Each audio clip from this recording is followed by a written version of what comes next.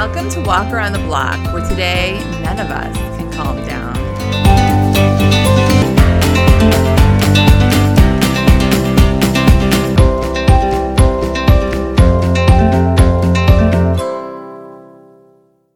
Hello, hello, hello.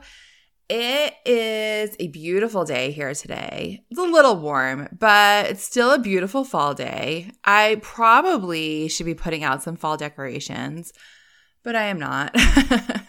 Maybe next week. There's just a lot going on. I'm sure you know what I'm going to say. So, I kind of touched on this last time, but it's become a whole thing now. A whole thing. Of course, I'm talking about Taylor Swift and Travis Kelce. Do we have a name for this yet? I don't know. So last weekend, I got 4 hours of sleep last Saturday night. I was all ready for a little nap on Sunday afternoon when my husband informed me that, oh yes, she was. Taylor Swift was at the Chiefs game. Who can sleep when social media and the internet as a whole are exploding? Not me. So, we have the interest on a pop culture level. We have it on a current events level.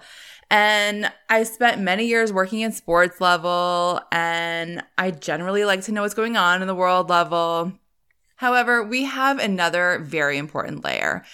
As I've said, like 1,000 times, my husband has been a Chiefs fan since elementary school. He has also accompanied me to 2 Taylor Swift tours. So this whole situation is something we are all in on as a household. We all like Patrick Mahomes, of course. The Chiefs' amazing, very talented quarterback. There is no Super Bowl champion Chiefs without Patrick Mahomes. However, Travis Kelce is right up there. In fact, my husband may dispute this. He probably will. But I think I might be a bigger Travis Kelce fan than he is. Really. I appreciate what Travis Kelce brings to the field. And I am not talking about what he looks like or the fact that he's a tight end, wink, wink. I actually appreciate what he brings to the field. I do. Travis Kelce keeps Patrick Mahomes level on the field. He balances things out, like the energy. He keeps him calm. Mahomes will be all fired up about something, and Kelce will go over and say something to him that lightens the mood. Plus, obviously, he's a great player. He makes great plays all the time. Also, as I mentioned, I did sit through a season of Catching Kelce on E. So, I've had a lot of years of watching Travis Kelce in some form or another. I feel like I have some good ideas about what number 87 is bringing to the table here. I've been breaking this down all week. And, Travis Kelce, it is an interesting possibility for Taylor Swift because he is very confident. He might be the most confident guy, at least outwardly, that she's ever dated. What he does is not subjective like the other guys. It's very quantifiable. Like, everyone knows Travis Kelce is a great athlete. Also, he deals with the media all the time. It's not just like every couple years when he's promoting a movie or an album or every so often when he's on a red carpet. It's every week, multiple times a week, of course, during the season. So I just think he has a comfort level with headlines and things that maybe the others haven't had. Granted, it's on another level, but still. Anyway, so going back, the game's about to get started. Taylor Swift's there. It's a whole spectacle. She's high-fiving his mom. Swifties are on social media giving each other crash course lessons about how many points a touchdown is. Kelce did score a touchdown. The Chiefs thankfully won. She may have been smuggled out in a popcorn cart. They left the stadium together in an actual getaway car. It's like, come on. So anyway, all week, then there's the interviews. He talked about it on his podcast. They talked about it on all the shows. Patrick Mahomes, Andy Reid, they all commented on it. Patriots coach Bill Belichick, who doesn't usually get involved in such things, even he had a little wisecrack about it. Of course, you could also order whatever you wanted. Friendship bracelets, football era sweatshirts. I saw all these people asking for football player romance novel recommendations. Everyone's got their Halloween costume ideas ready. My Spotify's got a Taylor football fan era playlist all queued up for me. And now we're to the weekend, and the Chiefs are in New York / New Jersey to play the Jets on Sunday Night Football, which is on NBC. NBC put together this promotional sizzle reel set to welcome to New York, of course.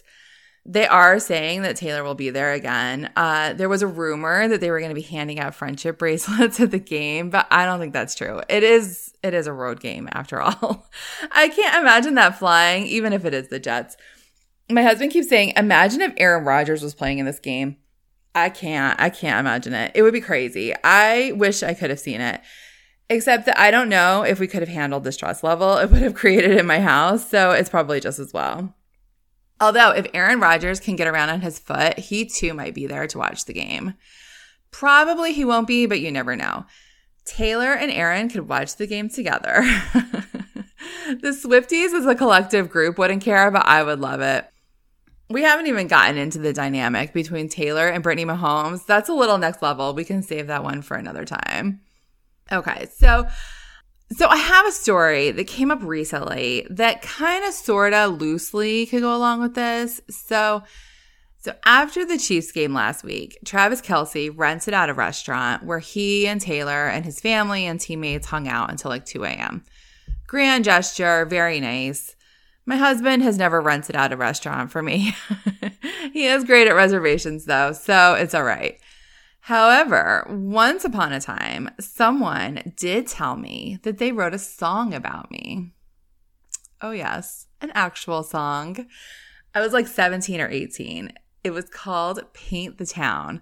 I remember this one line. It was in the chorus. It said, and I can still paint the town, all the colors of your evening gown, while I wait for your blonde hair to turn gray. My blonde hair was immortalized in a song forever. So the story went like this. The guy was in a band, and they did a demo and put the song on it. They went into New York City to meet with record labels and met with this one executive who listened to it and said, this song right there, this is the one. We could release this one as a single. And this guy said, no, we can't release that one. It means too much to me. This is what he told me. I was like, are you kidding me? Of course you should release it. But I was like, I mean, I guess that's a nice sentiment, you know, it's nice. So life goes on. That's a fun little fact I get to bust out sometimes, you know, like, oh, yeah, you know, someone wrote a song about me once.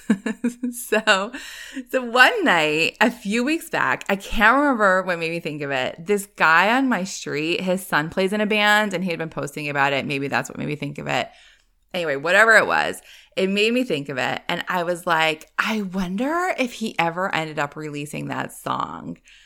I was like, he might have just like put it out there on a website or YouTube or something. I did think maybe it would be on YouTube. So I Googled it one night and I actually found the lyrics. I was like, oh my gosh, this is it. This is the song exactly how I remember it. I cannot believe this is online. This is amazing. I have to show this to my husband. So then I go to click on the link, hoping there's a way I can listen to it. And are you ready for the plot twist? Because of course there's a plot twist. This song that was on this band's demo tape that I did listen to was written by Mick Jagger in 1993. And it's not called Paint the Town. It's called Evening Gown. I was like, are you kidding me? This guy tried to pass off a Mick Jagger song as something he wrote. He tried to rip off Mick Jagger. Not just like some random guy trying to make it in like Topeka. One of the biggest rock stars of the last century. Now, granted, it was not a Rolling Stones song. I am pretty sure it was never even a single, but still. Obviously, he was banking on the fact that I was not a big Mick Jagger fan, and he was right about that. But it begs the question, Was there ever a band? Was there ever a record label? Was there ever a meeting? Was there ever any thought that perhaps one day I would Google said lyrics and Mick Jagger would finally get the credit he deserved? I mean, I couldn't believe it. I was like, my 18-year-old self would not be able to believe the audacity. I can barely handle it now. The absolute audacity. I couldn't even listen to the whole song. Of course, now I don't even think it's a very good song. You know how old people, like your grandparents, they tell you stories and you're like, I don't think that actually happened. Like, it just feels like it couldn't have really happened, but there's no proof one way or the other. That's how this could have gone. I could have just gone my whole life telling people I had a song written about me once, and not just any song, a song that could have been someone's big break. I could have told people that forever. You know what? I probably still will. I feel like I'm grandfathered in at this point, and now it's basically true, right? Anyway, fortunately for Taylor, I think Travis will be happy to leave the songwriting and all songwriting credits and claims to her. Are you ready for some football? That's it for today's Walk Around the Block. Follow the podcast on Instagram at Walk the Block Pod. Subscribe or follow on Spotify or Apple or Google Podcasts, and leave a review if you feel so inclined. Thank you to all who have left reviews already, and I will see you next week.